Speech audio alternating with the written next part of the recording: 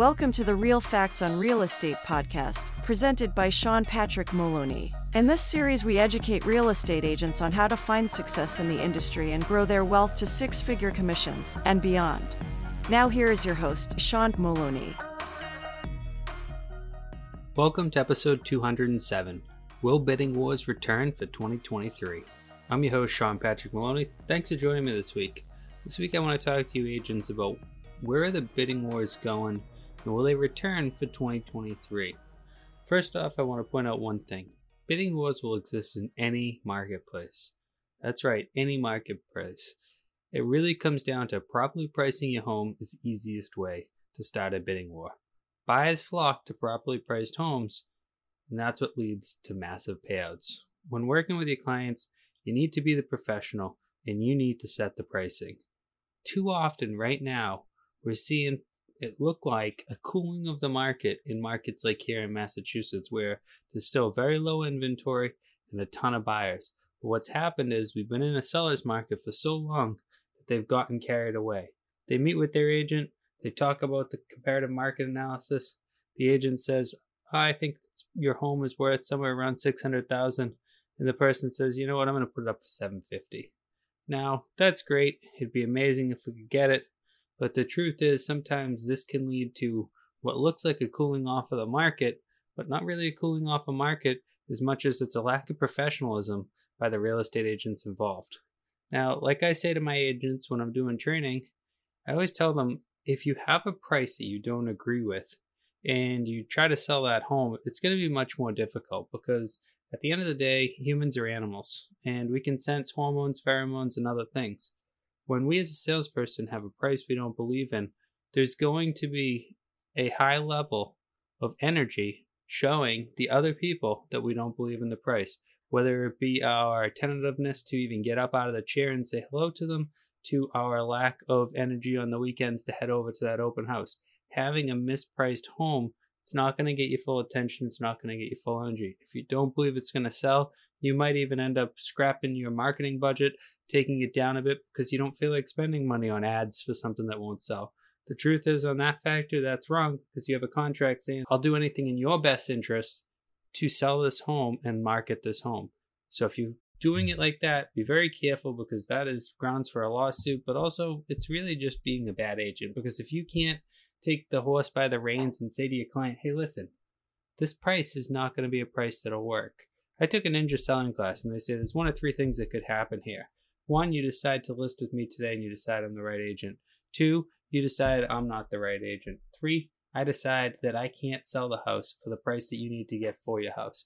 Now, too many agents out there like to buy listings and hold on to listings because they think, okay, well, in the future, I'll get the price break. Well, lying to clients to get the listing is wrong. And also telling somebody that they're going to get $30,000, $40,000 less than you originally told them is sometimes the difference between them having a car later on in life or other things like that, college debt, so many different things they could have paid with 30 or 40 grand.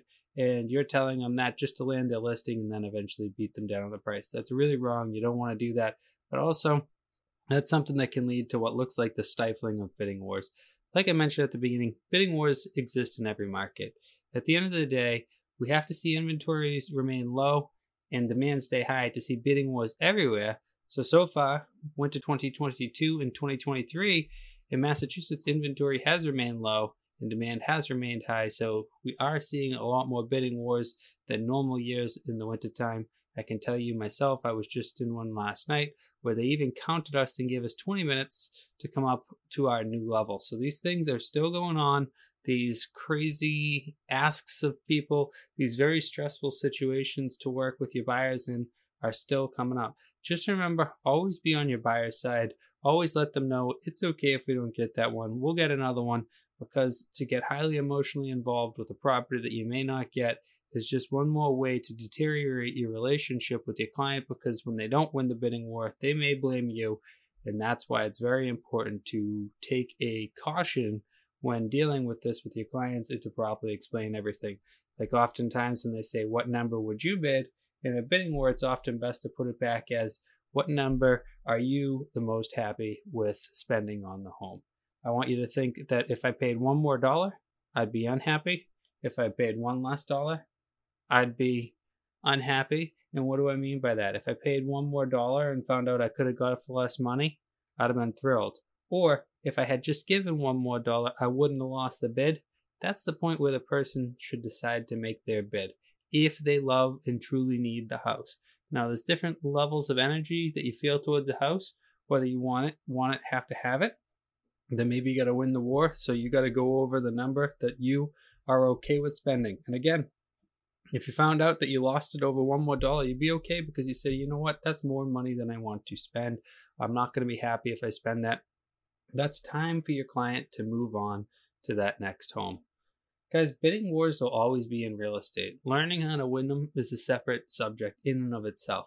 But remember, the truth is your clients will always end up in the right home if you guide them correctly, and that they may not win the bidding war, but in the long run, it may be the right thing.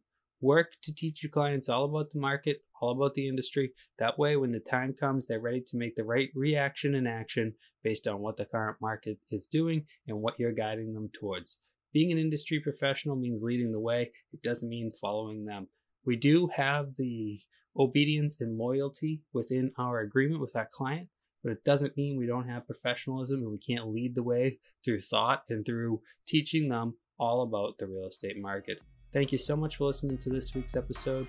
Make sure to pound the subscribe button, and I look forward to talking to you next week.